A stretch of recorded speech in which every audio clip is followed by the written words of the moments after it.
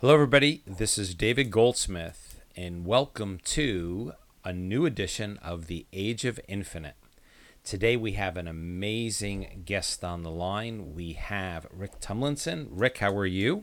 I'm doing great. How are you? Good. The topic we're going to be talking about is the title we've come up with for this program is called The Space Revolution. And let me share a few things about Rick and why he's on the line. Rick and I go back, I don't know how many years now. When was the pioneering? Or that was 4 years ago already? Five Uh, years ago? 20, Five? 5 years ago. 5 Basically. years ago. We had started the Project Moon Hut project out of NASA, and Bruce Pittman said to me that I had to go to this event in Washington, D.C. And I wasn't sure what it was. He said it called the Pioneering Space Summit or program, and I said, sure, whatever you want me to go to, I'll go to. And this is where I met Rick. Now, Rick has a long history in the space industry. He's been involved in several space companies and nonprofits. He's been credited for partaking in and being involved in all sorts of different initiatives, including possibly being there when the space revolution happened, that we'll have to hear about potentially. He's testified on Capitol Hill. He signed up the first space tourist. Most of that probably doesn't mean as much as what the content we're going to go over today, which is the space revolution. So I'm excited to learn from you today, Rick. You teach me what you can. Give me the bullet points that you've put together, and I'll take them, and then we'll start from there. Okay, well, we have several, and we can see how the format rolls out. Yep. I started with what is the space revolution? Okay. Next. How does it relate to what we call commercial space and the term new space? Are they going to be two different, commercial space and new space? They are actually, and Or just one? I'll explain the difference. Okay. Um, Next.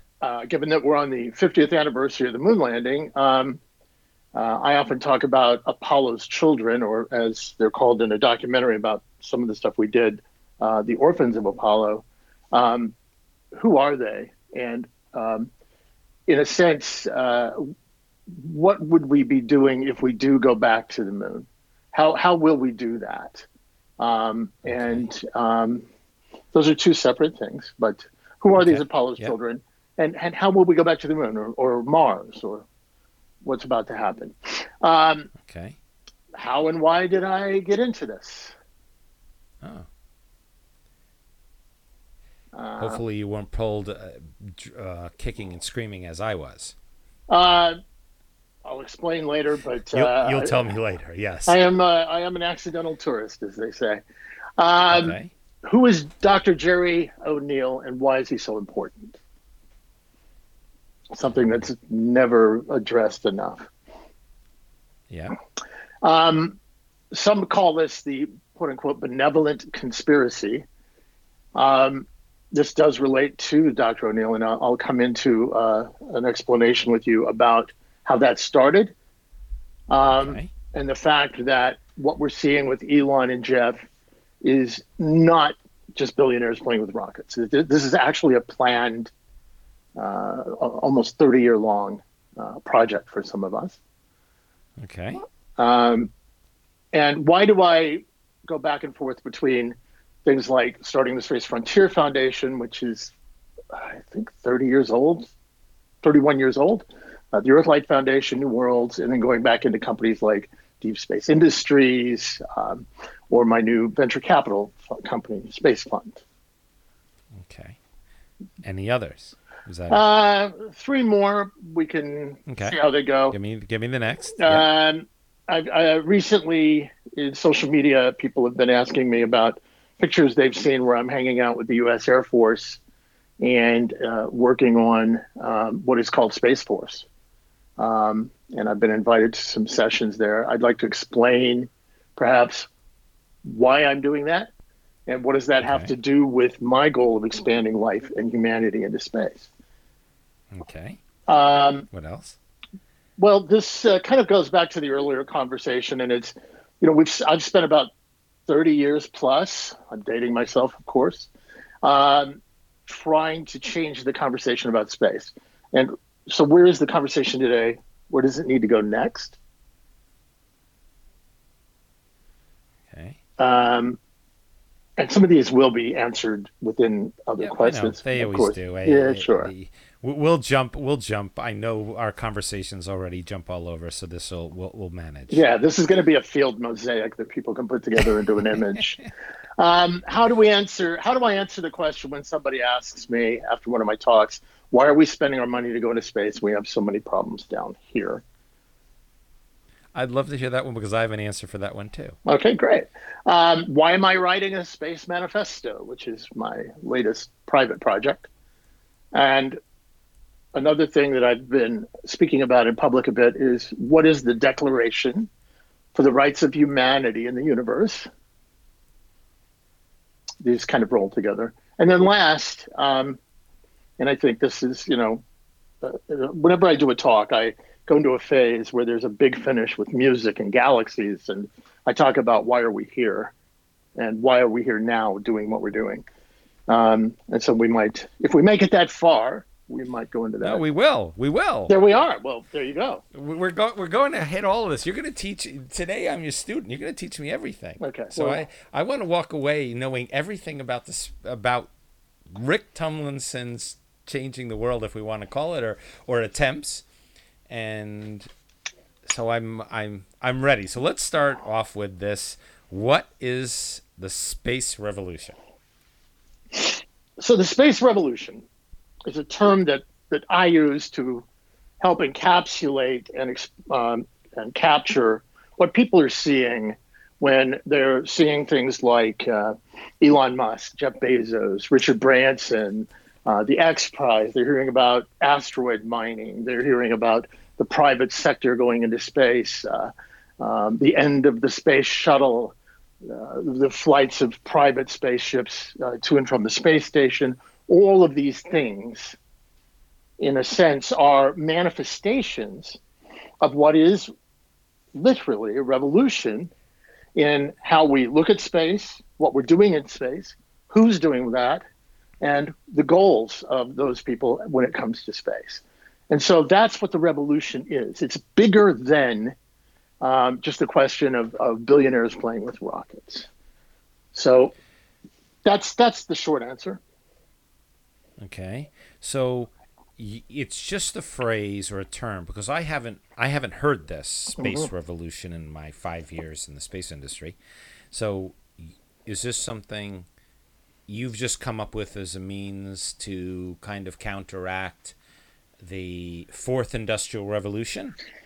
Not to counteract anything, really. It's just my own encapsulation of what I see happening and trying to, the way we describe things, the words we use to describe things, is very often creates or helps manifest what that thing is in terms of how we act with it, how we react to it.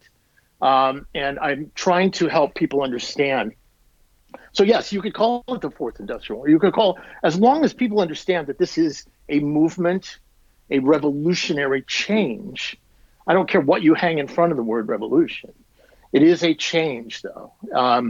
You can talk about going into a space renaissance, all of these different things, rather than having people look at it and think it's these individual little projects and things like that. Trying to have people understand. So if you were to put a date on it, what day, what year, day, or whatever, would you say that the space revolution started? I would say that it started in the mid 1970s. And I can almost put a specific date on it. I think it was 1976. And that was when Dr. Gerard K. O'Neill, a Princeton professor, published the book, The High Frontier. So HIGH? HIGH, Frontier. Okay. That book so is the starting point. So you must have been young, 17 years old? I was young. I was I'm young. 55. Are you afraid of your date? No, no, I am. I'm a leap year child. I have a birthday every 4 years, which helps with denial. But I am. How old am I this year? 60, 63 Earth years. Okay, so that's right. So I'm probably not far off in what I'm Right. saying in terms Yeah, of yeah. age. And I literally, I have to think about it sometimes because the whole leap year thing has thrown me off my whole life. Well, So. it's an interesting that you use that thinking because this is a sad story. I had a friend when he became, I think it was 40, he Hmm. would celebrate the first anniversary of his 40th birthday, the second anniversary of his 40th birthday, and he was always on his birthday, and then he died young. So There just you be go. careful. There you go. There you go. So okay, so let's go to the next one then. Yes. How does it relate to commercial and new space? So commercial and new space are, if you look at the space revolution, let me give it a little bit more definition. Um, the space revolution is this idea that we're moving out into space as the next level, the next thing that we're going to do as the human species.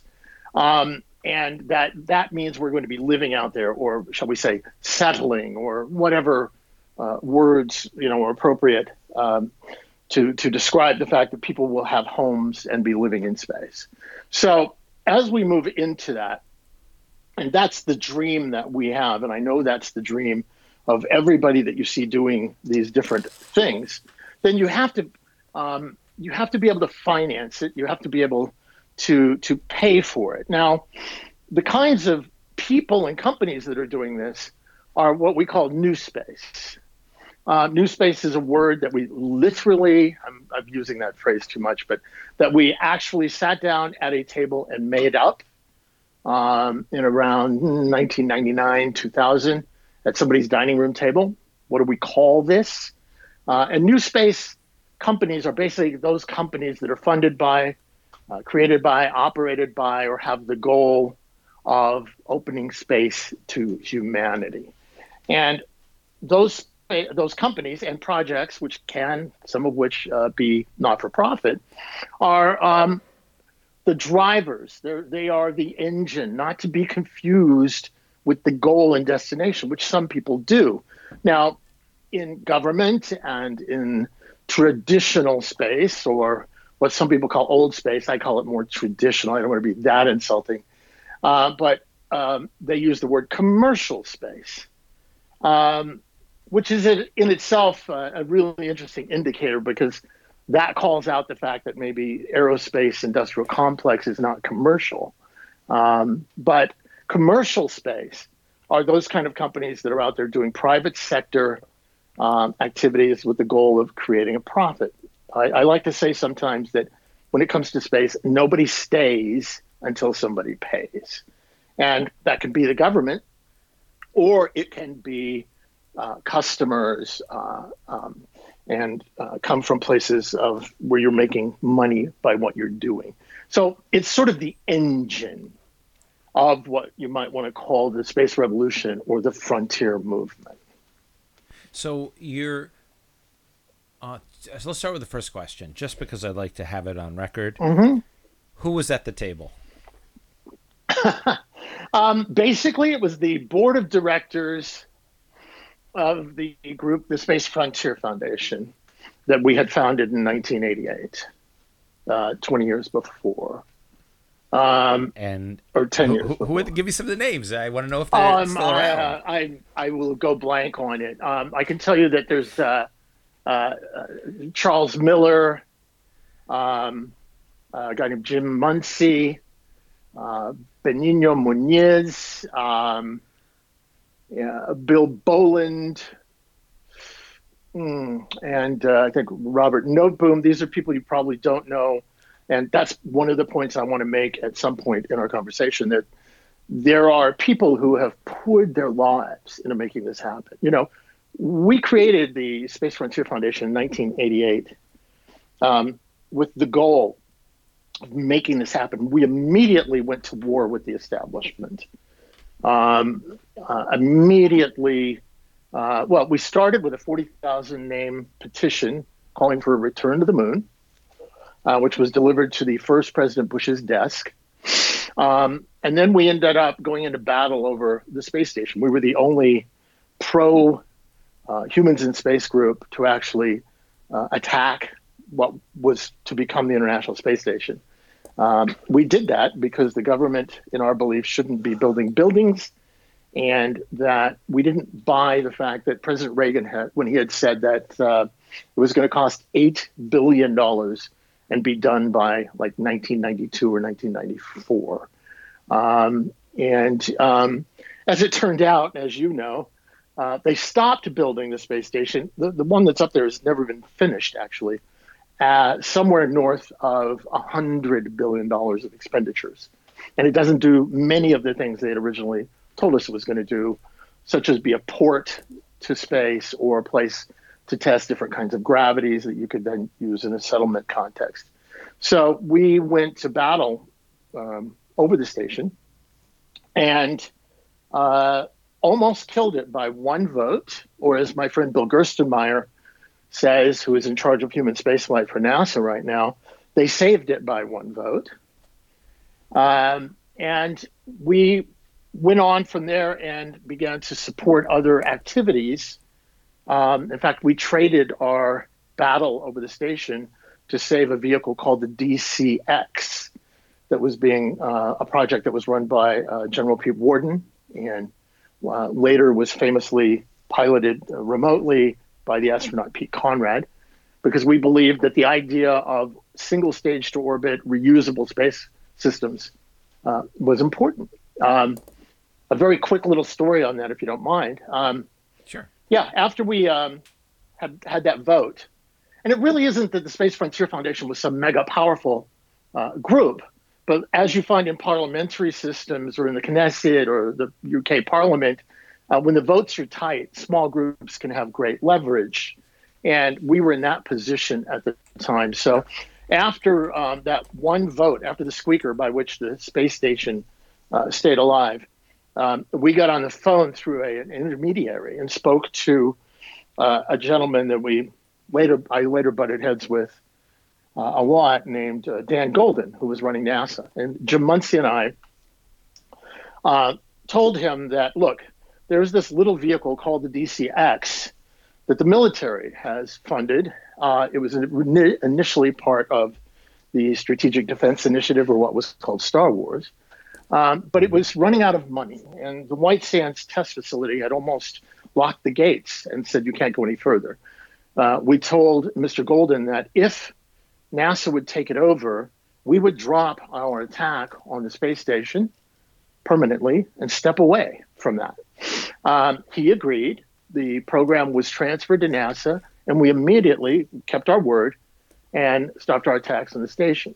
Now, at the time, there was a former President Johnson advisor, old fellow, amazing guy who many in our field know, who passed away, named Tom Rogers, one of the few people I've ever known who could pull off a seersucker suit.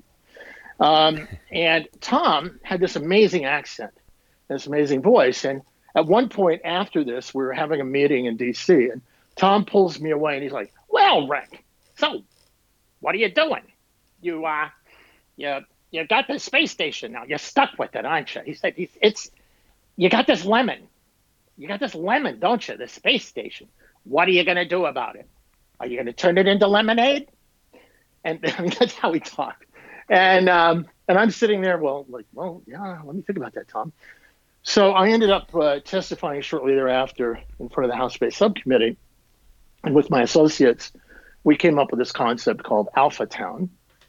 The idea of Alpha Town was basically that, okay, if you're going to have a federal facility out on the frontier, let's look at an analogy. And by the way, I do want to be very clear to your listeners. Some of the things I say may sound a little unpolitically correct. Don't worry about this. This is global. You're talking to me. Right. You're teaching me. Like I said, you don't even have to worry. No one out there, you don't even have to. Talking to me, teach me. Okay, David. Don't be offended if I am I'm not offended by anything you say. I know you well enough. Bless you, my friend. Bless you. So anyway, the point is that We took the analogy of the fort on the frontier, a fort which is built by a federal entity in a wilderness. And Mm-hmm. that fort then, in the interest, for whatever reason that entity puts it out there, can then become a purchaser of goods and services. Because what happens is a trading post will spring up around the fort, and then the people who live in the fort will use the secure route back to quote unquote civilization as a trading route. And the technologies that are needed to get to and from the fort, maybe they're stagecoaches or whatever. Yeah. I am from Texas. I have an old West heritage, so those analogies will show up with me. I'll excuse you for that. Well, thank you very much. No comment. So moving along, the idea of the fort and the frontier.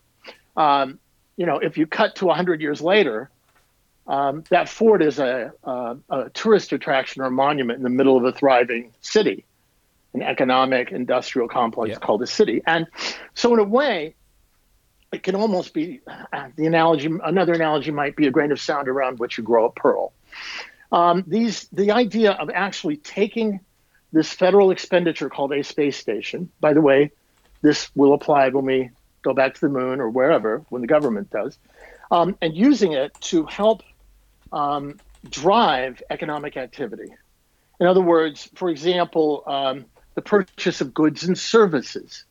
So in my testimony, and this was 1996, in front of the House Space Subcommittee, I called for all transportation to and from the space station to be provided by the private sector, for example. And eventually, perhaps to have energy in space provided by the private sector, and also habitation, the modules, the buildings in space would be provided by the private sector. Therefore, the tax dollars that people are putting into it, whether they're European tax dollars through ESA, or even Russian or whatever, but this is our government here in the US that I could try and influence, that money, rather than being spent, is actually being invested in the economic opening of the frontier. So that's kind of where that came from. Now, it took us only, 23 years to get to the point where we've got SpaceX and Blue Origin, flying to and from, or about to fly to and from the space station with crews over time. Well, even Jeff Manbar's company is that private institution. Yes, delivering over 700 payloads. Absolutely, and they're leveraging off of the federal facility that's funded by taxpayers.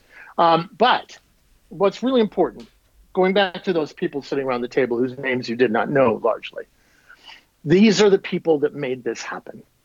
I recall being up at 2 a.m. sometimes with people, counting votes on the floor of the House and the Senate to protect the funding that was going into this program called COTS. And this.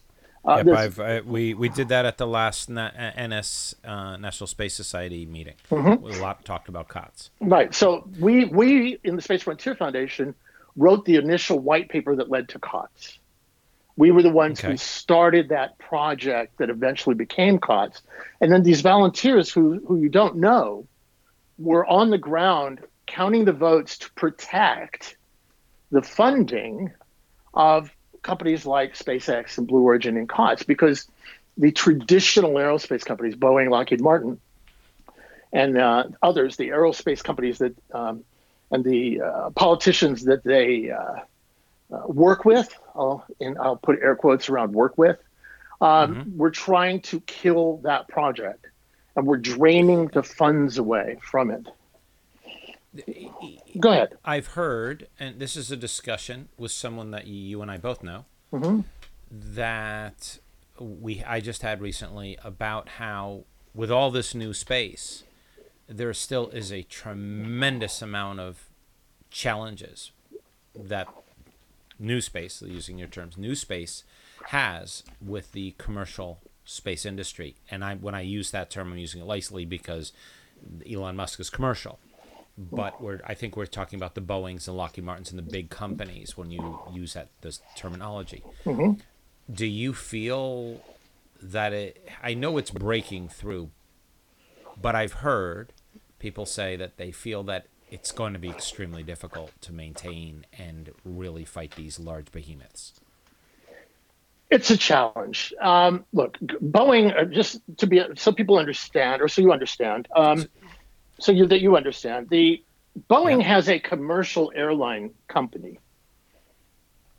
Boeing's space activities are not necessarily what you would call commercial. They are a contract company that largely depends on, for the majority, in many ways, of their space money comes from the government, and the heritage comes from the government. Now, there's some degree the United Space Alliance, which was what Boeing and Lockheed to deliver and take care of the space shuttle. Things like that. Yes, ULA is what it's called. ULA. Yeah. So you see this all the time. Now, yes. ULA, United Launch Alliance. Yeah. Sorry. Now, yes, Elon and Jeff and these other folks are taking government money, but they're also doing it using different contracting methods that are more pay for delivery, those types of things that come out of that. That's I'd like to. Can you give me a few of those? Because I'm interested in understanding how you separate them and what would be the distinction in the future. So you're saying that there's a different type of contract methodology that they're using with the United States government or governments around the world that makes these different. What are those? Okay, so there's what we tried to do with COTS and what we're trying to do with more of a frontier enabling model with the government is where you basically I'm going to stop you for 1 minute, just because we're going to use this word COTS a lot. And I've heard about it at the National Space Society. We've talked about it. I just want to hear your description of it so that I'm on the same page with you. Okay. The basic underlying concept is that there's basically two phases in the relationship between the government and the private sector. The first phase is there is an interaction between the government and the private sector in terms of technology and development of particular kinds of things or services, or the ability to deliver services. And the government participates back and forth with the private sector to help develop those things. For example, launch systems. Then it moves to another phase where you have the government actually paying for the service, the delivery service that these launch systems are enabling or carrying out. It is unlike, for example, with the space shuttle, where you had a single provider that was working directly for the government using heavy levels of government specification, et cetera, to develop and manage a service under government supervision. There is two kinds of contracting. There's what we call cost plus, which is I hate to use the word again, traditional, but it's the way that a lot of aerospace companies in the U.S. operate, and military companies. It's how you get $1 million toilet. It's why military aircraft are so expensive. Cost plus basically says that, for example, I'm sitting here drinking out of a bottle of water, and if I'm a contractor and you're the government and you want me to design a bottle of water for your soldiers or for your astronauts to use, I get to charge you 10% of whatever it costs me to develop this bottle of water. Now, in that case, the incentive would, of course, move towards, why would I charge you $100 to develop a bottle of water and only be able to keep $10 when I can charge you $1 million and keep 100,000? So the incentive within the cost plus model is to make things as expensive as possible. So that's different than, we need 10,000 bottles of water that are this shape and will fit into this, and when will you deliver them? That's a very different type of thing. And when you get into that kind of a model, what do you call that? Cost plus is one? Yes. Purchasing? Cost plus is the one, and the other I would call the rest of the world. Right, I was going to say purchasing. Purchasing.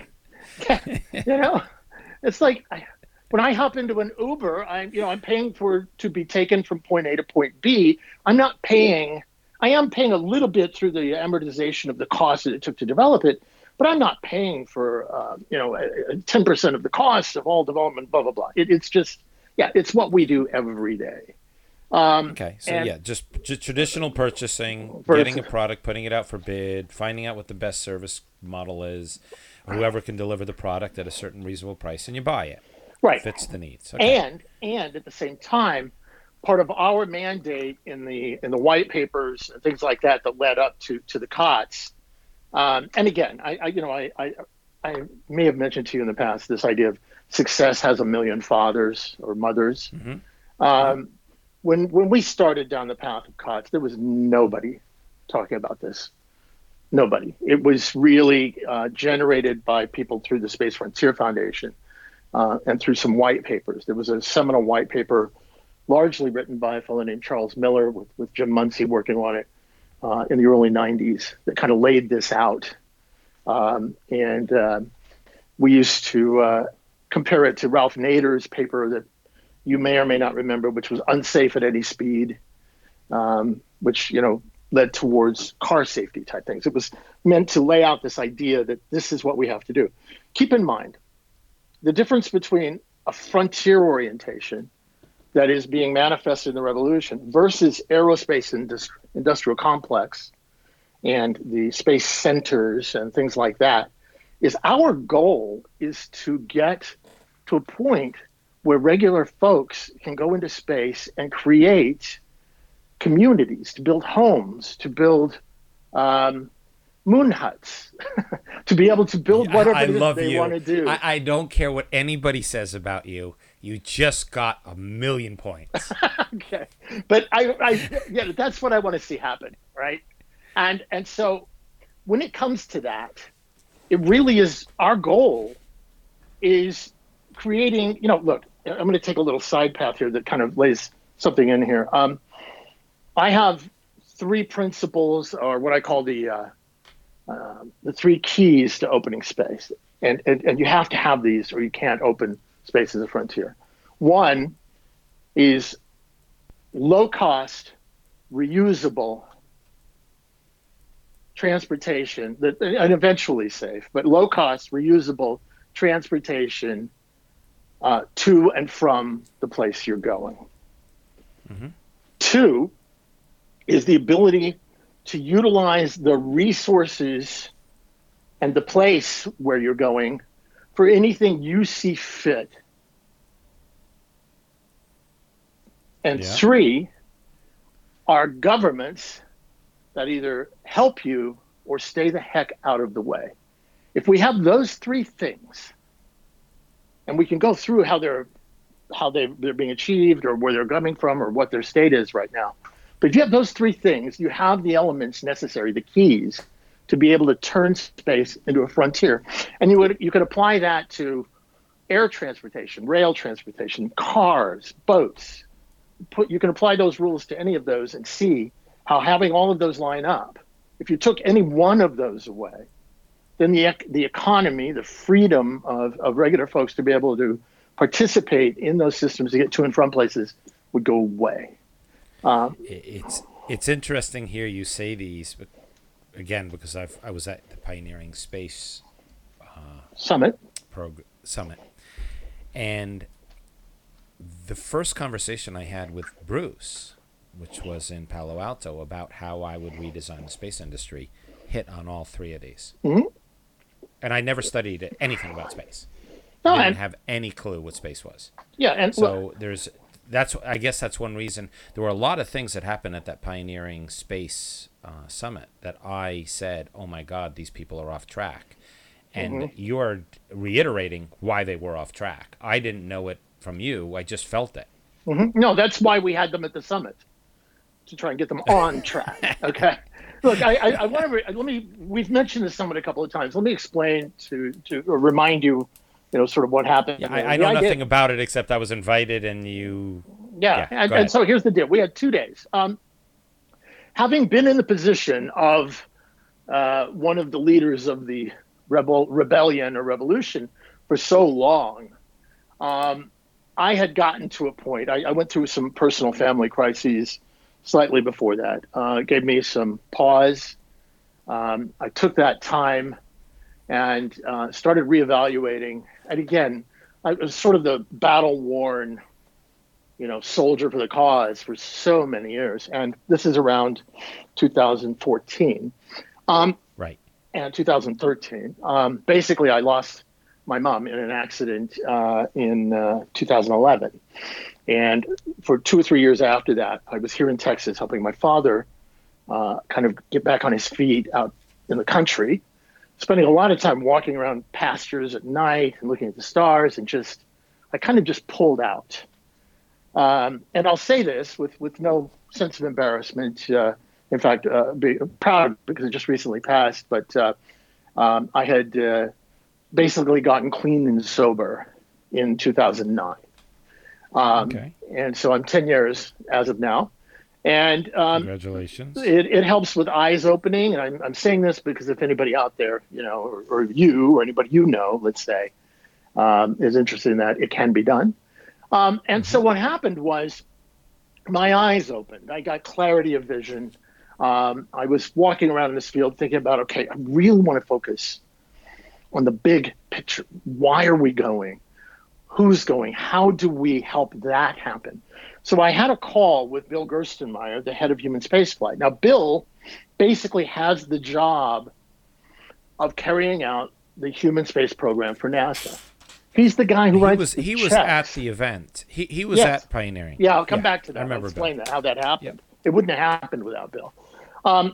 So he almost was the embodiment of the other side, of the other guys, right? What you might want to call traditional space, old space, the aerospace industrial complex. That was Bill Gerstenmaier's job, protecting the I had been actually writing editorials about the giant NASA rocket called the Space Launch System. I branded it the Senate Launch System. These were brutal editorials and a lot of political stuff going back and forth. So I gave Bill a call, and he apparently was in Moscow. His secretary said, well, I'll pass the message on. I remember I was driving through Texas, and I get this call from this, weird number. And it's Bill Gerstenmaier calling me back from the runway in Moscow where he had just landed. And he must have gotten a message from the secretary and said, why the hell is this guy calling me? And I pulled over, and we had the most amazing conversation. You can imagine it started out somewhat roughly. I'm attacking his multi-billion-dollar projects, and I've been doing it for decades. And so we started talking, and we got to the point, both of us were committed to having what I would call a conversation about possibility. And so we got to a point where it was like, what if we just didn't talk about rockets and launch systems? What if we just talk about where we're going and why? And it was like, bam. And we started having fun and engaging each other. And what happened was, coming out of that, it's really, really interesting, David. Once you have a mental shift like that occur, once you're able to step to the other side, to maybe view from the other person's perspective, or take on a different approach to something, it begins to cascade and it begins to grow.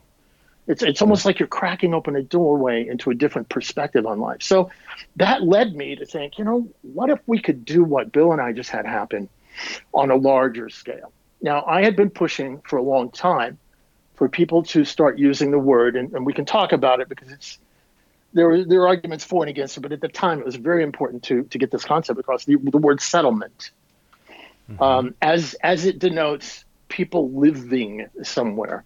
There are better iterations of it. There are stronger ones. You've got many yourself, and I know you've. I think you were at the last meeting where I said that summit or colonization are challenging words for certain people. Mm-hmm.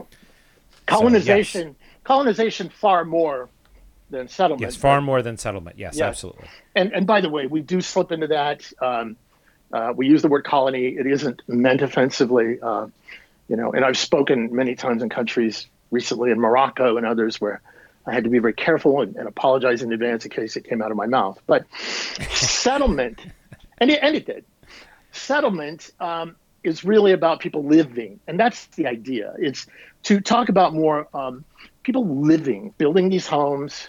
You know, your I'll say it again, just give you that extra plug. The moon huts, building your or whatever they are Yeah, out there. Project Moon Hut is a home. It is a It's a home. hut. It's a box with a roof and a door in another place, and that's where Bruce came up with the Project Moon Hut, because we started off. The first paper I wrote was a box with a roof and a door, and he Exactly. called it a hut, and that's Right. how it came Project Moon Hut.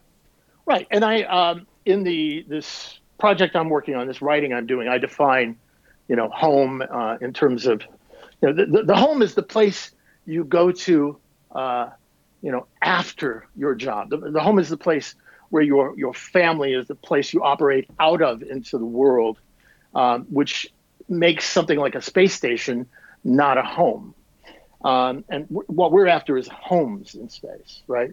I don't know. Yep, But absolutely. yeah, settlement's an easier. We've got to come up with a good one because you can't say the homization of space or the homing Nope. of space. But anyway, at the time, it was important to try and get that word in there. I had been bringing it up in speeches prior to that, and so decided to hold this summit. And what's really interesting is I wanted to call it the Space Settlement Summit, but I was spoken to by some congressional staffers. I remember, I think it was Jeff Bingham, who had been a major staffer in Washington in the Senate. And he and some others said to me, look, you don't want to call it a Space Settlement Summit because then the traditional players, the aerospace companies, the others are not going to show up. And I remember one guy said, Rick, you got to get him in the car lot before you sell him the car. And I was like, oh, you're right, and so we changed the word to the Pioneering Space Summit. But it really was the first Space Settlement Summit because, as you know, the entire discussion was how do we get the 100 people we had in the room. And we had Mitt Romney's advisor, Scott Pace, who now runs the National Space Council under the Trump administration. And we had Lori Garver, who would have been a good candidate for Hillary's pick for administrator. We had Boeing, we had Lockheed Martin, the aerospace, we had Buzz, but then we had representatives, from the different commercial new space companies, such as SpaceX and others in the room as well. And at the end of the second day, as you recall, it was roughly 100 people, but we got all except one. It's funny how we always focus on the one, but all except one. It turned out she was a contractor, and her boss was in the room. She didn't want to commit. Basically agreed that the word settlement should be included in the language that precedes NASA's funding. I remember that whole conversation. That went on and on and on. Oh my God! But we got it. We got it. And what happened was, it was what we used to call in the foundation ended up being a cultural cruise missile, in that we launched it into the society. We launched it into the conversation, and it started to take root over the years that followed. And last year almost made it into the final bill from which NASA is funded in what's called conference committee, where the House and the Senate get together at the end of the process and write the actual words. It got pulled, we believe, by somebody from the aerospace community. But this year it's been reintroduced by an unlikely pair of senators who are not usually involved with space. And so we think this year the word settlement and development, which goes with it, will be put into the NASA language as one of, not the only, but one of the major goals of the U.S. human spaceflight program. I would love to see this happen in every country. I would love to see one by one country. The reason this is important, David, is because it is the, let's call it the North Star, the Southern Cross, whatever it is, your guiding point by which you can judge all of your other activities. It allows you to compare what you're doing with where you're actually trying to get. So that's why that's important. And you and I have never sat down and done or gone over Project Moon Hut, but our 4-phase approach is the first one is to get a box with a roof and a door, which is to get a laser focus for civilization on Earth, not on all the extraneous, because to me it feels like a shotgun going off. Everybody's going in different directions. To get a singular target, which is to create a box with a roof and a door, a place that people can live. 4 people, 8 people go around the moon, the 27 days, come back, and then it goes to an industrial park, then it goes to extended stay, and then it goes to community. So that has been since 2014. That has been the initiative, is to get a laser-like focus, or you call North Star, into an initiative that can draw all communities on Earth to one central beacon. And exactly right. Same thing. And yeah, and I want to be very clear. I have no pride of ownership of any of this, and a lot of it, bits and pieces, were made up and discussed by people much smarter than me before I ever heard of it. There's a ton of people that went into everything that we had done. Yes. Yeah. We have to acknowledge that. You build on the shoulders of others. It's interesting because I didn't know this story when I went to this event. I just went. And so let's do this. We've got that story. Is there anything more to add to that story? Because I want to get to number 3. Yeah. That's okay. We're going to go. I did this interview on my other podcast series called Redefining Tomorrow with this amazing guy, Jeffrey Wernick. And it was the first time I went over an hour. First time. And he talks about democracy and changing systems and Bitcoin and currencies. And he's a brilliant guy. And first time I'd ever gone over an hour, we went 3. So I've decided that if the program's going and there's content, and we're just going to keep on going as long as we can. So let's get on to Apollo's Children. Okay, so Apollo's Children, and this will knock out 2 or 3 altogether here, including Jerry O'Neill, because that's part of this. Apollo's Children, or The Orphans of Apollo, which is the title of a documentary about our Mir, when we took over the Russian space station for a little while, by Michael Potter. That reference goes to the fact that if you look at the 1970s, and this is where it starts, it doesn't stop there, but this is where it begins. We'd been to the moon. We had Voyager and Galileo. We had the Soviet space program. We had the American space program. Amazing things happening in space. We had Skylab. We had Salyut. All kinds of things happening. And if you were a little kid, as I was, and you were, in that period of time, you're sitting there watching the TV. And on that TV set, you're seeing these inputs coming into, and they're really bizarre and unique in all of history types of inputs.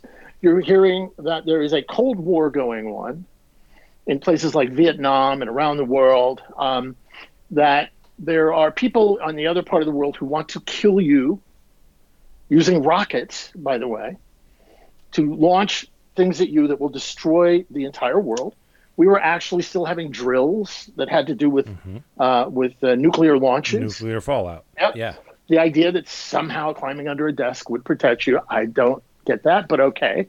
And all of these types of things were going on. And it's almost like if you flip the channel, it would be nuclear disaster, Apollo, rockets on parade in Red Square, Voyager, and you turn the channel, and then the next one you hit is Star Trek.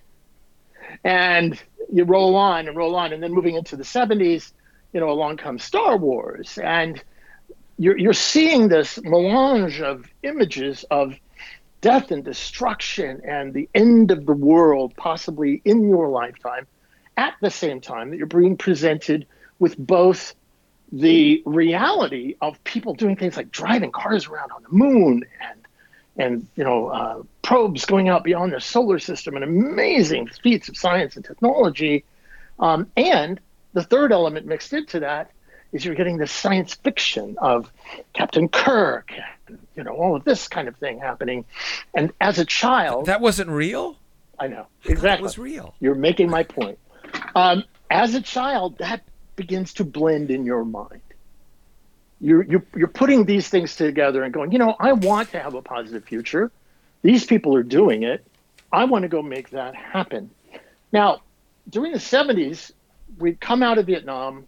All of this stuff was happening.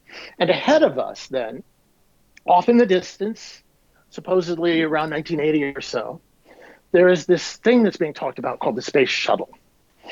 And it's being pitched at the time as a vehicle, completely reusable vehicle. If you look at the early images, and that vehicle was going to bring the cost down of going into space to around $100 a pound. At that point, if you think about your own weight or what you might want to take with you, that meant we could really go out there and do stuff. Great things were going to happen. So in the middle of all of that, in that cultural melange, and there's still here in the U.S., the bad taste of the Nixon scandal and lack of belief in what we're doing. There was this Princeton professor teaching physics named Gerard K. O'Neill, and he was trying to engage his students in thinking about the future in a positive way. And he came up with this idea. I won't get into the whole process of it, but he came up with this idea of what he called the high frontier. That an expanding technological civilization should expand beyond one planet, the surface of a planet. He was really about an area that I've designated for years as what I call free space, which is the place between planets. And he wrote this book, The High Frontier, and it basically also did several other things at once.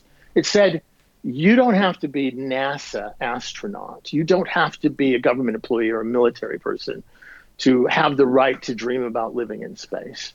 It said, we can use the resources of space, the concepts of free enterprise, democratic institutions, people working together, and we can go out there, you and I, regular folks, and build. Now, he did call them colonies at the time. It was a different time, but build colonies in space. And it was very interesting because in the book, there's a section in the book where, I think there's a little girl writing home from her house in space, her home. There's a very much of a humanistic aspect to it. But Dr. O'Neill went one step further. Rather than launching a book out into the culture and being right about it, hey, I was right about this, nobody ever did anything. He formed an organization called the Space Studies Institute. And you could join that group if you believed in the book. And the Space Studies Institute then would actually have projects. We became what were called senior associates, and we were the elite of the revolution at that point. Senior. Did you get a little certificate and a badge? Oh, absolutely. Yes, we got lapel pins, gold ones, and Yes. The point is that this book went out there, and so you have these interesting people like there's this young guy in high school at the time, and he wants to. He's got a book club, and he has these 12 books that he's selling to his friends, and one of them is The High Frontier, and he has this dream of starting eventually an online bookstore. And a guy named Jeff Bezos. And he reads The High Frontier and goes nuts over it. He actually gives his valedictorian speech when he's graduating from high school about, I'm going to go build space colonies. I'm going to make money, and then I'm going to go build space colonies. Yes. Did he talk about this last year at the new space conference? New Worlds? Yes. New World Conference? Yes, yeah. He actually did. He's talked about it several times. He won the O'Neill Award over at the National Space Society last year as well. But the point is that he picked up on it. There was another friend, a guy I've worked with and competed with off and on for many years, a guy named Peter Diamandis. He picks up the book and eventually leads to him founding with a fellow named Todd Hawley, who was an amazing rock star of our field, who we lost during the AIDS epidemic. They founded the International Space University, the Students for the Exploration and Development of Space. There were other people that got together and created a group called the L5 Society. L5 standing for Lagrange Point 5, which is a place between the Earth and, or within the reach of the Earth and Moon's gravity, where if you're going to build a place in space, that's where you'd want to put it. It's prime real estate. And that's this place where gravity doesn't, you can sit where gravity is equal on both sides, so you can kind of be in limbo. Yeah, in a way, it's like in a way, in terms of gravity, it's almost like if you're looking at a creek and there's a neutral point. Yeah, if you're looking at a creek and there's a little eddy where the leaves and stones are just kind of going in a circle, that's like a Lagrange point. Right. That's the L5. Yeah. Right. And so that organization got started with Isaac Asimov and Robert Heinlein and Jerry Pournelle and Arthur C. Clarke. They're all in that organization, and all these groups start to spring out of this concept of the high frontier. There are copycat books written, coffee table books with bright illustrations. Eventually, NASA spends $1 million and does a study on building space colonies that comes out of this. So he had this just seismic effect, and yet he was like a very humble guy. I should mention, it's not my project, so I'm not plugging myself here, but later this year, there is a documentary film called Gerry, Gerry, that's coming out. And I've seen some of the rough cuts. It's pretty amazing that goes into Dr. O'Neill's life, because he is the unsung hero of this field. And yet he's responsible for perhaps the biggest cultural change in the history of humanity. And I say that absolutely with no grin on my face. It's totally true. So what happens is these guys get inspired. I was lucky enough, I was living in New York City at the time, and I founded the L5 Society of New York. We met on the Intrepid aircraft carrier, which at that time was basically a ghost ship. Now it's a major museum. And we started having meetings about this. I eventually came across Dr. O'Neill and the Institute in Princeton. I volunteered. I told them, please let me in. I will do anything. I will mop the floors. I started doing this interesting reverse commute from New York City to Princeton, and eventually became a staffer at the Institute. Over time, I started meeting these other people, like Jim Muncy, who's a legend in our field. And we started realizing and believing that maybe the Institute was working very quietly, as was Dr. O'Neill's nature, non-controversial, to try and, they were actually building some of the actual technologies. They did a thing called the Mass Driver. They built a test that was featured on an old television show called Nova. And they tested the ability to use an electromagnetic launch system to launch things off the moon. And, I was privileged to work on it. Between you and me, I didn't really work on it. I stood in the corner and handed people wrenches who were actually working on it, because I was just so thrilled to be there. That's still working on it. Yeah, I know. But I was just a junior at that point. I was just thrilled to freaking be there. Yeah, of course. It sounds exciting. Yeah, and so what happened was this ripple effect starts to go out from him. It even made it over to Japan. I remember there was a whole series of cartoons called Mobile Suit Gundam. And if you look at the Mobile Suit Gundam, it takes place in O'Neill colonies, right? So anime even was affected. All of this stuff just started coming out of his work. So there we are. And we decided in our New York group, I met another guy named Bob Werb, who was an extreme liberal from what we call upstate New York Jewish real estate family. And then Jim Muncy, who had been a protege of the right-wing Republican Newt Gingrich, and myself. I guess my thing is I'm a Texan, like you said, you forgive me. And we get together and say, you know what, we need to be a little more radical on this. And so we founded the Space Frontier Foundation. And as I told you, then we engaged, and we became the frontline activist revolutionaries. So my friend Diamandis and his guys, Bob Richards, who now runs a company called Moon Express, went off and did the educational stuff, International Space University. The L5 Society then became merged with the National Space Institute that had been founded by Wernher von Braun to act as a cheerleader for NASA. Later on, Boeing and the aerospace companies tried to buy off the L5 Society and the National Space Institute by offering them $100,000, which seemed like a lot of money back then, if the two would merge. Because they were concerned that these L5ers, who were frontier-oriented people, were getting a little crazy talking about all the settlement stuff. They wanted to harness that energy and maybe take that chess player and put it on their side of the board. There were interesting periods back then where, back in those days, as you recall, we used to use what were called 35 millimeter slides to do what would be a PowerPoint now. And Boeing used to put out sets of slides that would show this. Originally, it would show the shuttle development, and then it would show the space station, and then the last slides would be human settlements in space, as if the viewer would then understand that somehow if you supported the space shuttle and the space station, you would end up with human cities in space. Of course. And that was the game they were playing. And so that's how you ended up.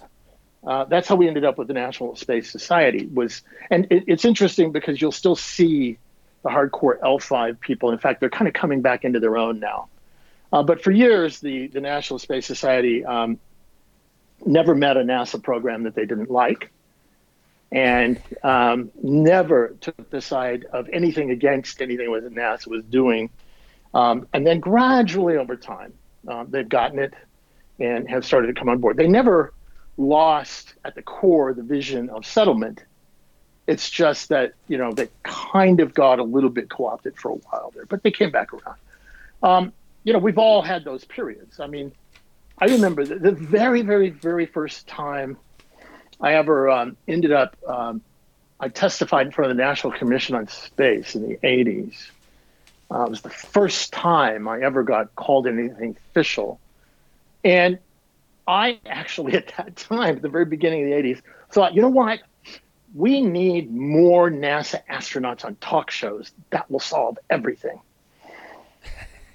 There was a show on back then, it used to be called Johnny Carson. And I like it. Remember, I'm 55. I know. I remember watching Johnny Carson. Okay, and I used to think that would solve everything. It's like when people say, if you just give NASA more money. It actually would have solved a lot because everybody watched Johnny. Yeah, but all it would have done would have meant more money to going to the aerospace companies, and it wouldn't have really. Yes. It's how you spend the money. It wouldn't have solved the challenge, but it would have created a different impression of space. Right. It's how you spend the money and why you spend the money, not how much you spend. All right. So anyway, all of that happened, and again comes from Jerry O'Neill, leading up to the point where in the 90s, I ended up getting the best job on earth, where a wealthy guy, and you should always find a wealthy guy if you know one or can capture one. Care and feeding is a little rough, but everybody should have one. And he put $25 million into a bank account. And in this bank account, he had invested his money in .com companies. This was the early 90s. And he told me that I could run this endowment for him and give away 50% of the increase in the endowment every year. The rest would go into funding my salary and my office and travel. And it was called FINDS, the Foundation for the International Non-Government Development of Space. And we took that money and we funded things like experiments in laser launch, solar sails, asteroid mining, things like that. We did a study on how to keep the Mir from coming down, which led eventually to us actually taking over the Mir for a year. Jeffrey told his whole story. Right. And I was the one who actually suggested to Walt that he hire Jeff during the Mir project. Because when we first arrived in Russia on the first trip, Jeff was working for the Russians and sitting on the other side of the table. Yes, he was working with the Russians, yes. Right. And we were sitting on this side of the table. And you can see I actually have physical pictures that show Jeff on the other side. Then it kind of shows him in the middle. And then we're all in one room at the same table. And I suggested that he become the CEO of what we called MirCorp. Yeah. And because he had the free enterprise credentials, he had some amazing training from the Russians. And we needed a CEO who could have a foot in both camps. And then I transitioned out right away and went back to Fines. But MirCorp was the name. There was a moment where I came up with MirCorp.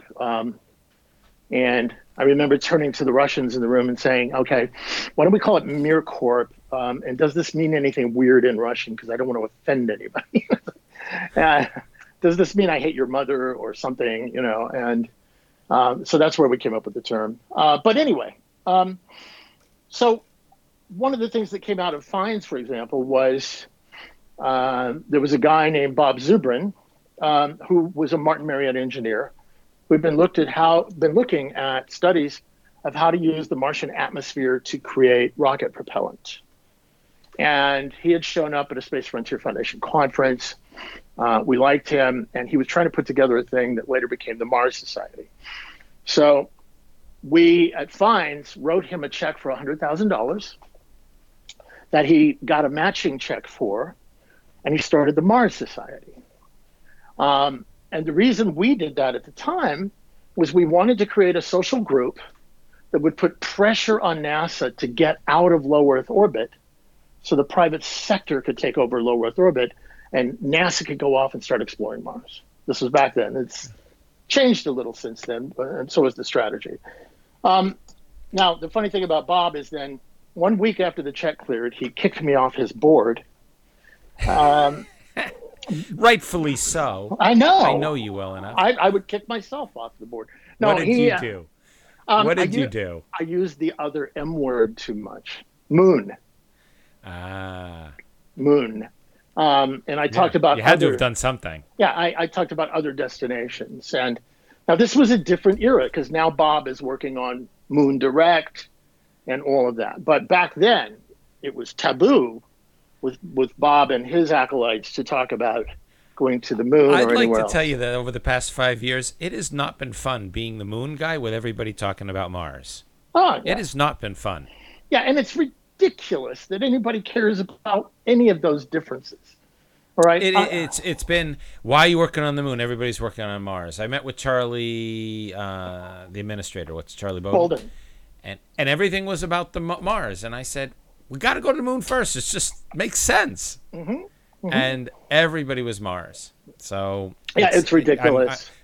It is. It's just ridiculous. The moon is right. It's near us. It's close. It sits there. It changes the dynamics of our entire conversation about Earth, in which you've heard me talk about Mirth, Moon, and Earth. This is where we live between Moon and Earth. Let's change the dialogue. Once the paradigm shift happens, everything else opens up. Well, yeah, and you put within that, what my approach is, and maybe there's a book here someday I'll write called All of the Above. All right, and it's really all of the above. This is saying the moon is better than Mars, is better than free space, is better than Leo, is really like saying if you were coming over to this new world from Europe that, what the hell, you're going to go to Ohio? Ohio sucks, man. It's all about Florida. It all comes together. Yet if you're going to go along the way and it's right at a pit stop, it might be a good place to pick up some food. Oh, no, there's a great argument. There's a great argument for the moon as a place to learn how to camp out in a high radiation, dirty environment. And by the way, you can almost picture the moon like learning how to camp in your mom's backyard, because then you can run home quickly into the house, right? That's exactly. Yeah, Mom. You need some, and you use your solar sails if you need to get some medicines quickly there with the laser beam and shoot the medicine to the moon. Yeah, whatever. One of the things I will tell you this, and it's very important to understand with me. I have some pet technologies. I have some pet things that I've done in different companies like Deep Space Industries where we turned resources into a thing. But really, outside of that, whatever works, you know. Yeah. You know, if it's the son of Fidel Castro coming up with communist fairy wings that gets us out there, I'll take it. That's exactly what we've been saying. I'll take it. Exactly. It doesn't matter. We're all in this together. And you know what, David? Here's the really important point. Once you get out there a couple of generations, it doesn't matter where you came from, because where you came from will become them, and where you are will become us. And they will right. That's for sure. And they're going to revolt and say, you know what, screw you. You don't understand our problems. How dare you tax us? We are space people. You're Earth people. And then they're going to set up their own gig. To some degree, that's the Seven Eves story. Yes. A good book, by the way. Very good book. I finally read it after everybody recommended it. Let's go on to this next one. Yes, sir. How about benevolent conspiracy, Elon, Jeff? Okay, so the benevolent conspiracy term comes back into Jerry O'Neill. We were at a Space Studies Institute conference, and there was a bar there in Princeton, a very famous bar with a big painting by the classic American artist who used to do the Norman Rockwell on the wall.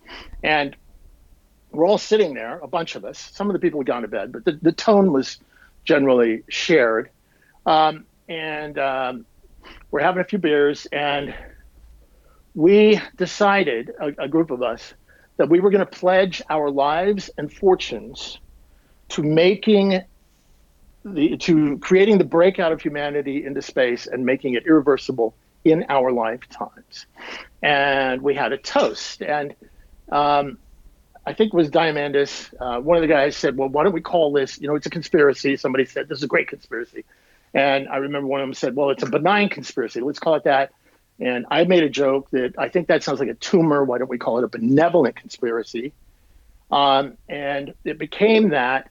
And, some people don't even remember that happened, but there were a bunch of us there. And it really was kind of that approach that we're going to all branch out into our fields. Some go into education. Some people like Muncie went behind the scenes into Washington and became a chief staffer in Congress. I became the loud guy out in public. All of these different people went off in their different directions to begin to make this happen. And what I'm really proud of is the fact that 99% of them those who are still alive, are still fighting the fight, and that they've done such a good job of changing the global conversation. When we got started, the idea of human beings living and exploring and building communities was not a thing. The space program was a nationalized entity. Civilians were not invited. There was no such thing as space resources. There wasn't new space. There wasn't this idea that somebody could buy a ticket. None of that existed. But for this group of people inspired by Jerry O'Neill, who became the benevolent conspirators and went out and made the work happen. I picture you. I actually picture you guys standing around, taking out one of those hunting knives and cutting your hand, and then doing a blood shake. You know what? Don't get me started on it. I never figured out why those guys always cut the middle of their hand. That's such a stupid thing to do, right? Like, why would you do that? What? You're going to need that. You're going to need your hand. And you need the hand. Right. And then their hand falls off a week later. Yeah, right now, prick your finger, and yes. prick your pinky finger. Anyway, go ahead. How many people were in this benevolent conspiracy on the start? Well, I again, this is not a formal thing. I'm using that moment to identify a group of people who were at that event and came to those events. But I would say a couple of dozen, and then that expanded outwards. Now, keep in mind, if you were to ask Elon Musk, are you an O'Neillian? He's going to say no, because he's going to Mars, and he's going to be very strict about the fact that Jerry O'Neill was talking about settlements and free space, etc. But actually, Elon is an O'Neillian because he wants to do human settlements, and Elon would not exist with a company called SpaceX. He's a beneficiary of the people who worked before him to get him to a point where he could create rockets and use. We got him his funding. We got him his funding. Yeah, we got him the path, and he really is. And you know, that's an old, like I would like to think, like Carl Sagan hated Jerry O'Neill, hated him. Okay, we used to have a toast that we would do at the end of our Space Studies Institute conferences. We'd all be out on the beautiful grass outside of the institute. And Freeman Dyson would be there, and this guy named Gordon Woodcock, who had been the actual station designer for Boeing, and John Lewis, who's the guru of asteroid mining, and us young Turks. And we would do this toast, and it was a quote from Carl Sagan that Gerard K. O'Neill is a robber baron who wants to plunder and pillage God's pristine solar system. And then we would all go, and so am I. And, because Sagan at that point was very much focused on astronomy and all of that, which is awesome. But he didn't really buy this idea that those dirty civilians should be out gallivanting around the solar system and, you know, anything less than a few hundred years from now, you know. There's people who still think that. There are, and God bless them, and we're going. Yeah. So let's get to the what back and forth between initiatives. Oh, okay. So going back to the idea of the commercial space and new space being the engines of realizing our dream of opening the frontier, creating an economy, and then, you know, what you might want to call a mirth economy or a space industrial economy. You have to make money. You have to figure out how to make this thing happen. And so for me, there's two aspects to this that came to play in terms of why I occasionally forget how hard it is to go out to develop a private company. One is I remember fairly clearly back in the mid 90s, speaking at a NASA event, doing my brimstone, we're going, and a guy asking me, he said, you know, that stuff is easy for you to talk about because you're so far removed from it. I mean, you don't have to raise the money. You don't have to make it happen. We work on this stuff every day. You're just evangelizing about a concept. So if you cut to a few years later, you know, I led the team. We took over the Russian Mir space station. We flew a commercial mission, one. And I've been involved in several space companies, which several of them didn't work. You know, at times, if you ever saw Monty Python and the Holy Grail, there's a scene in there where the guy's like, we built a castle and then it sank into the swamp. And we built another one and then that sank. And then we built a third and it sank, you know, and then we've got this one, you know. So I've had several companies that haven't worked well. But on the other hand, now, after especially the Mir project, somebody wanted to challenge me. I could say, yeah, how many of you guys have actually owned a piece of the space station? You know, I'm in there. I get my hands dirty. I believe you have to walk the walk if you're going to talk the talk. So having gotten in there many, many times now and gotten engaged in the private sector, had some successes and done some great work, it helps me to understand what's necessary and also to be able to then help others by, you know, frankly, the scars that I've got, by the knowledge that I've gained of how the private sector works, how private companies work, what you need to do, how do you get beyond your own, the stars in your own eyes to be, you know, ruthlessly businesslike at times. So yeah, that's why I do these things. I go back and forth. It's all part of the same thing. I've had to personally kind of, let's say, defend people in the space industry. There's a person that I did an interview with whose company folded and people aren't sure where the money went, and it's the same questions over and over again.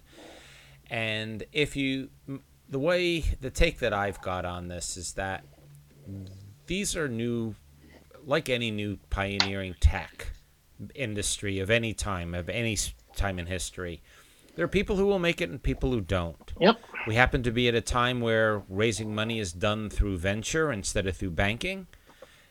Or some type of crowdsourcing or funding. And actually, there's a few people on here whose businesses have not survived. And that's just going to be, the industry is going to be littered with them. Right. There's there's just going to be a ton of them. And one of them started an organization. They had 80,000 or 100,000 people who had signed up to become part of their organization as a nonprofit educational space-related company. Yep. And come to find out, they didn't make it. I don't think there's a formula yet. At the same time, I think the individuals who've partaken this space side, not unlike .com bubble, not unlike any of these tech businesses, we're going to see a lot of them that don't make it. And unfortunately, both Deep Space and Planet Resources, who are high-flying models of space, are or have been they spoke very loud and didn't deliver on that promise. However, let me, if I go ahead, I'll let you finish. But go ahead. I just think it's part of the game. And I'm going to be in Luxembourg in a week and a half, and Luxembourg invested in. Sure. I signed the first deal. I was the one who signed the first contract with Luxembourg. What happened there? Look, I had a interview recently with the Wall Street Journal and spoke about this. I founded, Deep Space Industries, and there were several challenges that came out of it. But you also have to remember, both companies are still alive. They were just acquired by other companies. And so there were exits, and both companies, the vision that's at the core of them is actually still, just watch over the next year or so, slowly being realized. Deep Space Industries has 3 water-based thrusters that are in space right now, functioning perfectly on the Hawkeye 360 spacecraft. So I'm not. I understand that. Sure. I'd like you to take another pass at this. Mm-hmm. I don't know if you've paid attention to the banking industry, but banks don't fail. Mm-hmm. Banks get acquired. Mm-hmm. Right. And the reason is the money has to move. There's reasons for keeping people's assets, protection, a variety of them. And I'm not an expert in banking, yet I've been involved with people in banking, and they say banks don't fail. They're always acquired or absorbed or something.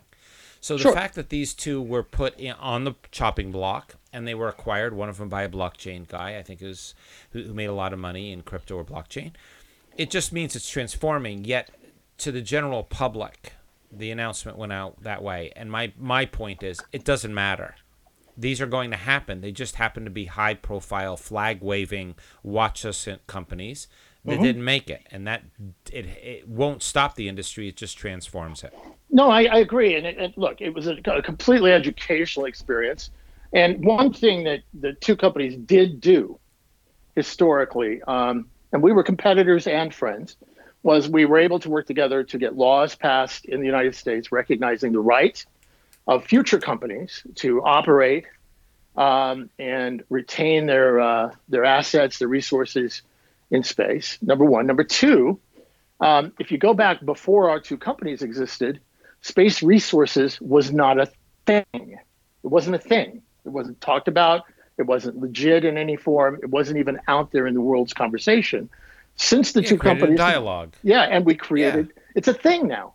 Now the two companies themselves, yes. And look, we had issues. We had management issues. We had finance issues.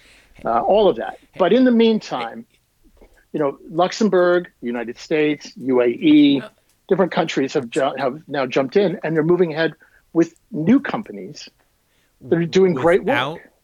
Without Deep Space on NASA Ames and Daniel Faber, I don't know if Project Moon Hut would be around. Yeah, no, it's great. So Daniel, by the way, is working on a great project now about moving propellant in space, which is one of the things we wanted to do. And so there's a lot of good stuff happening. So when you use this term, why go back and forth between initiatives? What did you mean? Because they're the same, just different aspects. Space is not just a social movement. It's not just a business. It's all of these things. You have to have a successful revolution. You have to have a change in the conversation. You have to have a change in hearts and minds, but you have to have the finance. You have to be able to make the trains run at the end of the revolution, and on and on. And for me, it's somewhat seamless at times. Now, just to address a couple of things you mentioned, I have the new company, and what we're looking at is how To apply that knowledge, we work with new startups and entrepreneurs, and that we're out there getting them started, trying to get them funded. We're raising money based on that, and it's being it's a lot of fun. It's challenging, but I think we're going to be able to make a real difference in helping some of these little guys get started and not make the same mistakes and learn from some of the positive lessons of the different things that we I don't did. want to go over it on the phone. Did you read the 40-page document I sent you? I started to look at it. I will put it that way. I have more. It's all in there. Yeah. We'll have to go over that. Yeah, we'll have to go. So let's go on to the next. Sure. You had a few points. One of them is that you're helping to fund this. What's another one? Yeah, and if you don't mind, I'll mention the name, Space Fund. But we're not going to do a big promotion. But the reason I want to mention we're not doing any promotion. There's no promotion on the show. Yeah, right. And so the one thing I do want to mention is that we are putting out a thing called the Space Fund Reality Rating as a service to the field, where we're putting lists together of people in these different sectors that are worth looking at. Most people who will never be able to invest in us. That's fine.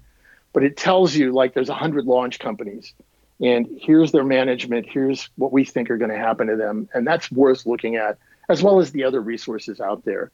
You need to really understand what you're looking at before you get involved in these companies. Absolutely. Yeah, and it's really helpful. So that'll tie into our post conversation. Absolutely. So let's go on to this next one. Let's go on to Space Force. You told me you had this. We spoke last week or a week before, whatever it was, and you said you were just with the United States Space Force, and I think the words were, "I'm against militarization of the space, and what am I doing with Space Force?" So that's your intro. Well, there's a couple of angles here. I got invited to Colorado Springs. There is no Space Force formally yet. This is the group that's working on it, coming out of the Air Force and Space Command. And I got invited to a private meeting of people to look at what we believe will happen in space in the next 30 years. For some reason, they think I might have some insights into that. And so we brainstormed for 3 days on this, looking at what China's doing, looking at what we're doing, looking at, and my job, as I saw it, was to have them understand this frontier concept. If they're going in this, whatever direction they're going in, they need to understand that they have the ability to help open the frontier through how they spend their funds, and help to make sure that citizens of all nations have the ability to navigate, to utilize, and to act in space. I personally, and in fact, there's an initiative that I've started with a friend or two that you'll be hearing about in the next few months, am putting out a statement which is sort of what I would call a no-kill tech statement. And I know this is confusing and ironic. How can I work with Space Force? And before that, and our statement is basically that we will not participate in, fund, or support the development of technologies that will be used to initiate the death and destruction of people and their property. And that's where I stand.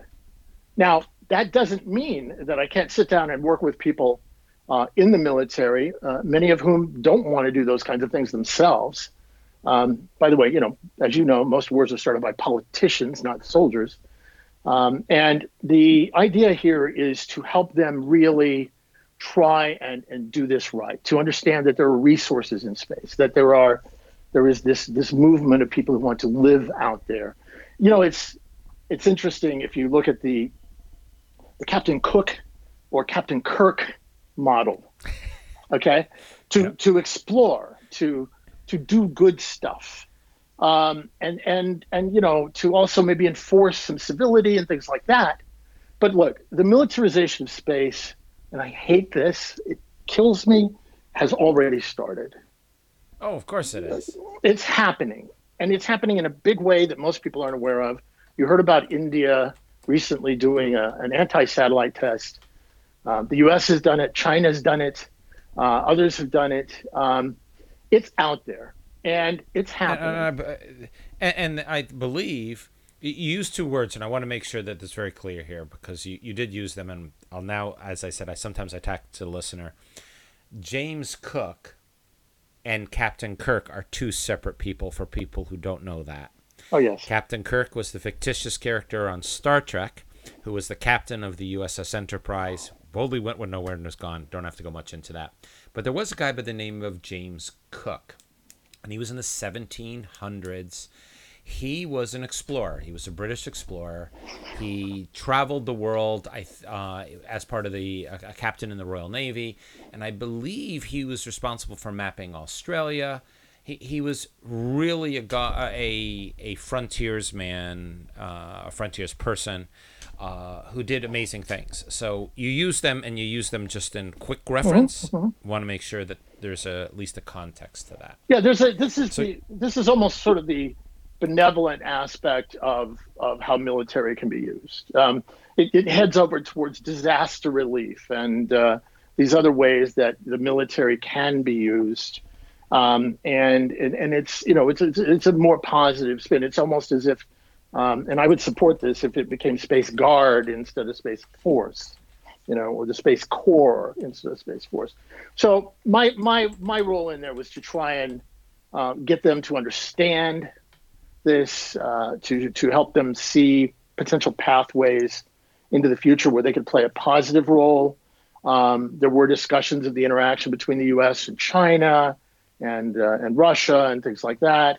But I absolutely had nothing to do with and stay away from any of the, let's call it direct warfighting stuff. I don't participate in that.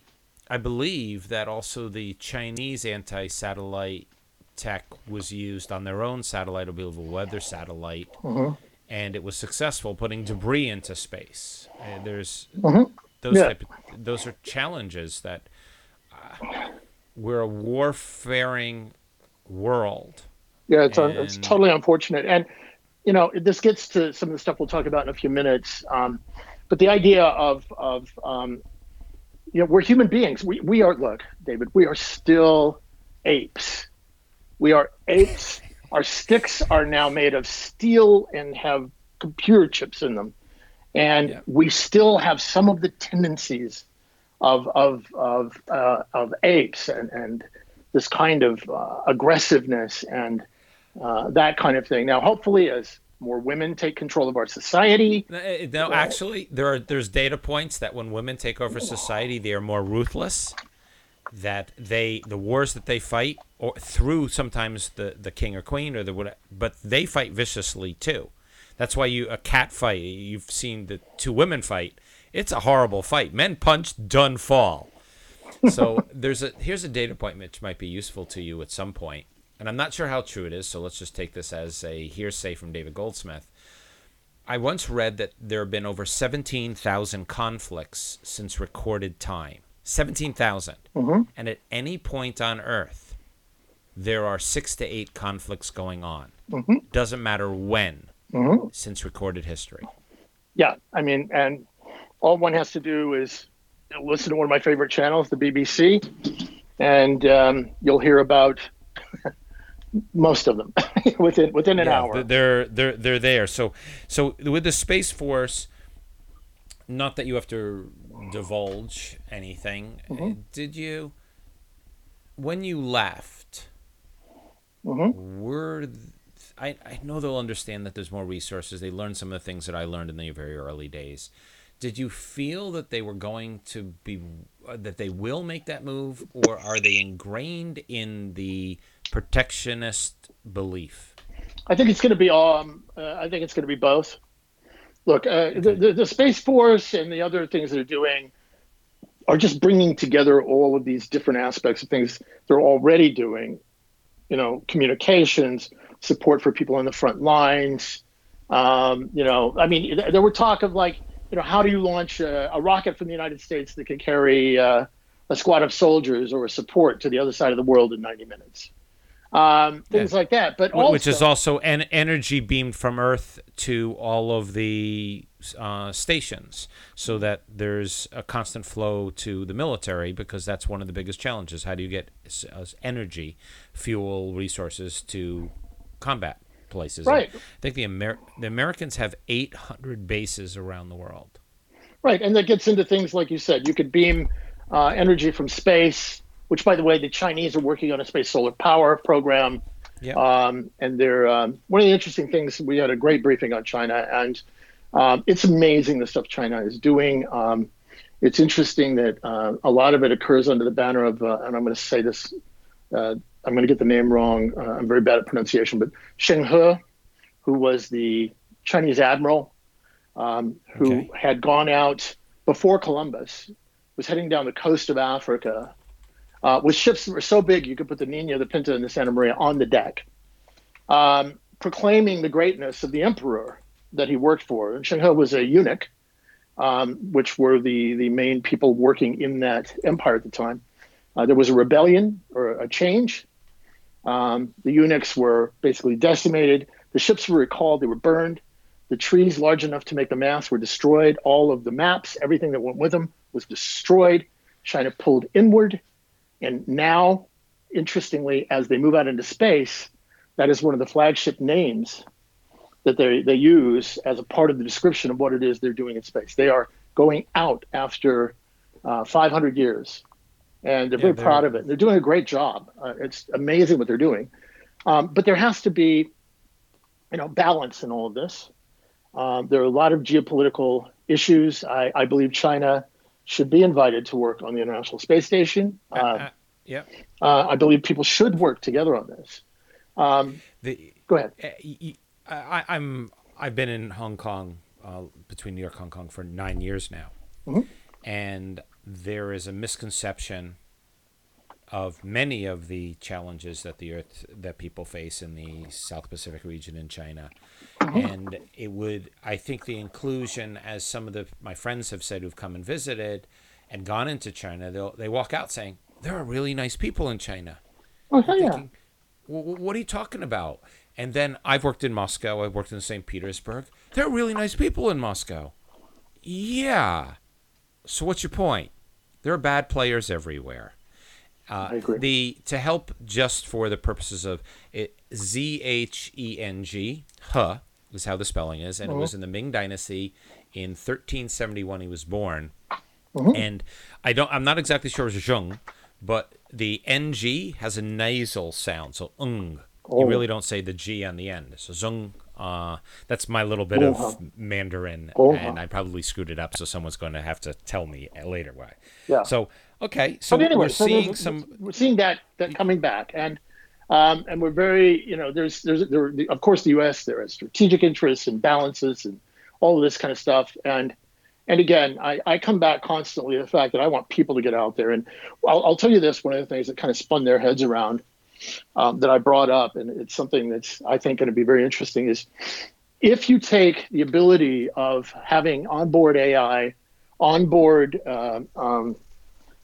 printing, additive printing, 3D printing, and your own ability to maybe have asteroid or lunar resources, unlimited energy from the sun, the ability to isolate so you can head off in a direction where nobody else is.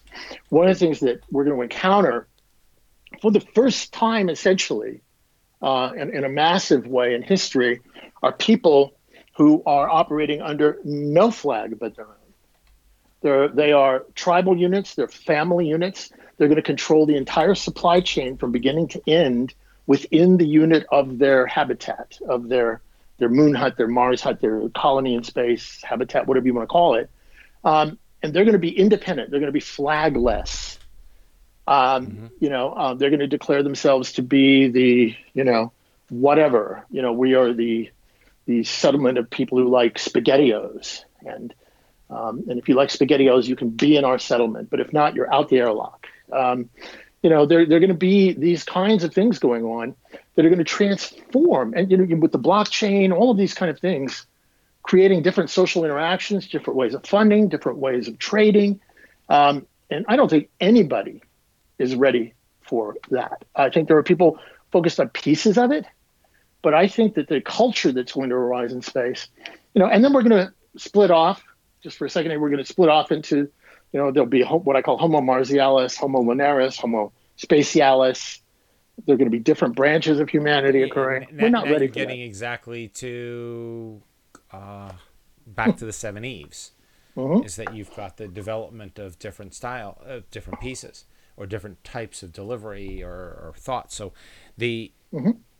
I don't know if you're familiar. There's a country that's been formed recently called Hmm. Liberland, and Liberland is in near Croatia and Serbia, part of the Yugoslavian bloc. That piece of land that was not taken. There's a guy from crypto or blockchain, forget what it was, made a fortune, bought this piece of land, and he's a Czech guy. And what he's done is he started a new form of governance using your voting and your contribution and no taxes, and taxes only go to things that the country wants, and they're studying the new passport.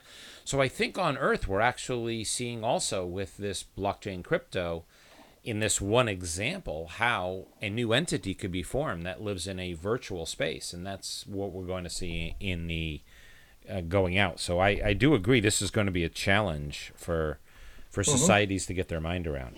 Oh, definitely. And you can't really do it nearly to the scale that I'm talking about on the earth. A friend of mine, Joe Trout, is the founder of the seasteading movement. We had him at our conference last year, and you really need to be able to be away from others. And going back to the early part of our conversation, no matter who sends people out there, eventually they are going to be independent. They're going to Yeah. declare their independence. It happens all the way back to the Greek colonies in the Mediterranean. Yeah, eventually they are like, no, no, we're Martians, we're Yeah, Lunarians, we're different. whatever. Yeah, we're Yeah. different. What is it? Total Recall. The movie Total Recall with Schwarzenegger. You had the mining populations and the different populations that were separated because they grew up in different places. Right. And the best science fiction TV series on the air right now that we gave an award to last year at New Worlds, which is The Expanse. Yeah, All that's right. cool. The Expanse talks about the Belters who identify, and what's interesting is the Belters can't handle gravity. So when they come to the Yes. Earth, they have to be in water tanks, Mm-hmm. stuff like that. I love that stuff. But anyway, that I digress. No, no, that's okay. So we've got now 30 years. The conversation today and next. That's kind of we're touching on that, and um, maybe we should start moving towards kind of getting you to a close on this, if you don't mind. So let's hit. We've got which one do you want to hit? We'll pick one of them. You've got four left. I'll roll them all into one or two answers for you. Okay. Because shortly after the top of the hour, I have to go into a meeting, unfortunately. Okay. We're having too much fun, David, and thank you for a I great told show. you, you were. You're a good Everybody guy. says to me they're challenged with the way I introduce and put the program together, and then they get on it. And Jeffrey said he liked it. It was great. So yeah, same thing. No, you're having It's it's a a lot of good. fun, and I appreciate you being Good. such a Thank good you. interviewer, yeah, and so look, and I'll send you a check. No, I won't. But anyway, the okay, so the last part of this, I am actually working on a book called The Space Manifesto. I'm saying that because I need to be accountable to the world, so I actually finished the book so people can say, "What the hell happened to that book, Rick?" Not to promote it. I just need to be knowing that people are expecting it so I can actually get it done. You're putting accountability on yourself. Exactly. It's a thing I have to deal with ADD. Um, and in that book, I will talk about the Declaration of Rights of Humanity in the Universe. The idea there is to talk about some of those things that we've already spoken of, but that I believe it is the right of all human beings to be able to go anywhere in the universe and do anything they want, utilize the resources of space to build anything they want of any time, so long as, and I'm not going to get the exact language here, but that they do not threaten, harm, or interfere with other human beings or sentient species, that they do not desecrate or destroy historical or sacred places, that they do not harm or destroy existing ecosystems, and they do not harm or threaten the earth, the mother world itself. And other than that, I believe that it should be hands off. People should be able to go do anything they want within those rules. So I've tried to put that into just a declaration. It's about 3 pages long, actually about 2 pages long. And that's within the Space Manifesto project that I'm working on. And this all ties into what such an incredible opportunity that we have, right now, David. We are at this moment in time. We're using the same technology, the same brains, the same people, the same infrastructure, the same capabilities. We can either destroy this planet utterly or take the seeds of life from this world to places that are now dead, to take the civilization of the earth and expand it into the universe to become what I believe is part of our destiny, part of who we are, which is the sensing mechanism by which the universe knows of itself. I've done a piece recently that I call The Hands of Gaia, that I believe we are the hands of Gaia. We are the mechanism by which the earth will expand, reproduce, and go out into the universe. And it becomes, to me, even more critical if one starts to look at the things that we're finding in space, or more directly, the things we're not finding in space. And that is, at least within the sphere of our ability to see and judge other civilizations. We're not finding them. I have friends of SETI, they're looking desperately and deeply. They're not finding it. Now, maybe that means they've moved on. Maybe they've done these other things. But there may be 2 other possibilities. One, or a few other possibilities. One, they got to a certain level. They reached a level like we do, where we are. Mm-hmm. And they had the same global leadership, and they didn't solve their climate change, and they died. Yep. Okay? I believe that may be the big one. Or we may be the first within the sphere that we can understand and reach to actually get to this level. And we may be the first experiment of a technologically capable, intelligent, quote unquote, in quotes, species that can actually venture beyond the bubble of the mother world into space. So in either of those possibilities, I believe it becomes even more incumbent on us to save this planet, to do the right thing vis-a-vis the earth. I'm not about fleeing. I wrote an essay recently called The Elysium Effect, where I talk about the movie with Matt Damon in, where the rich people flee to what I call the ultimate gated community of a habitat in space and leave the earth to the underlings. The 0.1% leave. Yep. And that's a very scary message to put out there. We have to be careful about it. But I believe that. Go ahead. It was either Stephen Hawking's or one of these scientists who they came up with some type of an experiment on, I think it was a flight that I was taking. I was watching a video and I saw this experiment, and they showed how it was so challenging for the evolution of species, plant, animal, on Earth, and that was a risk that it had happening, the fact that the moon was there. Then it was the getting out of the water, and then it was the development of tools. Then it was and they went all the way through, and they went through this whole piece of how challenging each step was for the inhabitants of the Earth to get to the point in which we are today. And at the very end, this ball is going, and it looks like it's going to make it. And at the bottom end, there's a flash of fire or a spark that goes poof, and it extinguishes it all. Yep. And what the point was, with everything we've done, we could still destroy it. And the odds are that humanity will destroy itself and the Earth before it gets out. Exactly. So that we have a larger chance of doing that than we do of succeeding. Absolutely. And so from that arises part of the imperative that we get this breakout going quickly, not to leave, not to escape, although some might, but so that we can expand and inspire and also defend the planet. So there are 3 projects that I would love to see us do. I call them the Earth Savers. I have the nonprofit Earthlight Foundation, and so it's a clever name, but the Earth Saver projects, there would be 3 of them that I would love to see undertaken. One of them is what I call Earth Shine, which is the development of space solar power so that we can get rid of coal and nuclear power on the Earth and capture the sun's power in space and beam it down. Yeah. Number two would be Earth's shield, which is us getting out into space and having an understanding of the neighborhood such that we can protect ourselves from incoming asteroids, Yeah. extinction level events. And number three, which is a little more controversial, which I call Earth's shade, which would be the idea that if we do tip into what scientists call runaway greenhouse, if we hit a tipping point where the planet is heating up faster and faster and faster, as occurs in a greenhouse, to where you're heading towards the planet actually becoming like Venus, where no life can survive, which we have right next to us, that model of Venus.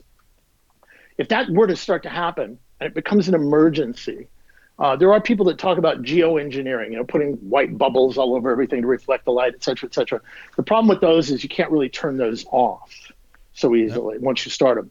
However, we could take swarms of intelligent robots, send them out to asteroids, a few asteroids in the L points, and move those asteroids one at a time, by the way, between the Earth and the sun, and drop slightly, ever so slightly, the amount of sunlight hitting the Earth. Now, the nice thing about that is that using the same technology we use to discover planets around other suns, and we do that by what's called studying the occultation. In other words, if a little speck moves in front of one of these suns, hundreds of millions of miles from here, away from us, we're able to actually pick that up. That's how sensitive our telescopes are. And then we can tell there's a little planet there. Using that same technology, we could move an asteroid, a small one, between the Earth and the sun, do a measurement, do the algorithms, the math, and figure out whether that would work or not. And if it worked, maybe we can move a second one, maybe a third, a fourth, a fifth. And by the way, the robots stay attached to them. They're using the resources on the asteroid for their propellant. And then you say, well, you know what? Let's just move that one out of the way. So it's literally, going all the way back to that word from the beginning, literally the ability to open and close the blinds in space. And what's beautiful about all three of these projects is A, they help save the planet. B, they give us something grand and exciting and amazing to rally around that all nations can be involved in. And C, when you're done with them, the technologies, or as you're doing them, technologies and infrastructure capability you develop help you create a spacefaring civilization. So those are some projects. Go ahead. So this is great. We're going to end it here. Yes. I think I've been trying to call you for 2 years to get you on this program, even though we haven't been around for 2. So I so much appreciate that you have taken the time with me to fill me into what you're working on and some of these thoughts, because they're really cool. I think you've got some neat ideas. I think you are. I'm not a psychologist, nor will I pretend to be one. You don't have ADD.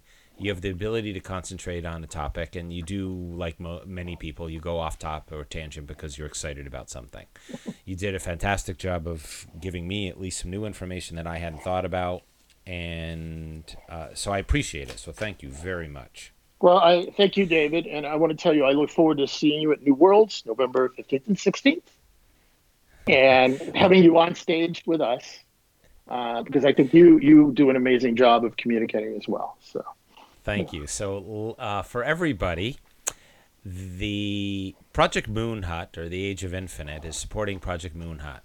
Our initiative has been, since the very beginning, to establish sustainable life on the moon. That's not self-sustaining life, but sustainable life, which we could support through the accelerated development of an Earth and space-based ecosystem. And our desired outcome is to change how we live on Earth for all species. So we are in many ways in sync with what Rick has been talking about in a different context, and we've designed what, Rick, you might find to be very useful to do the acceleration that you're thinking about. So with that said, there's a few ways you can go to www.projectmoonhut.org, is one way to reach us. You can reach to me specifically at david@davidgoldsmith.com. Instagram, if you're interested, Mr. David Goldsmith. You can connect with us on Twitter at Project Moonhot, and we've also got LinkedIn, Facebook. So you've got many ways to reach out to us. Appreciate you listening. There will be more shows coming, and thank you, Rick, once again for your time. For that, I'm David Goldsmith, and thank you for listening.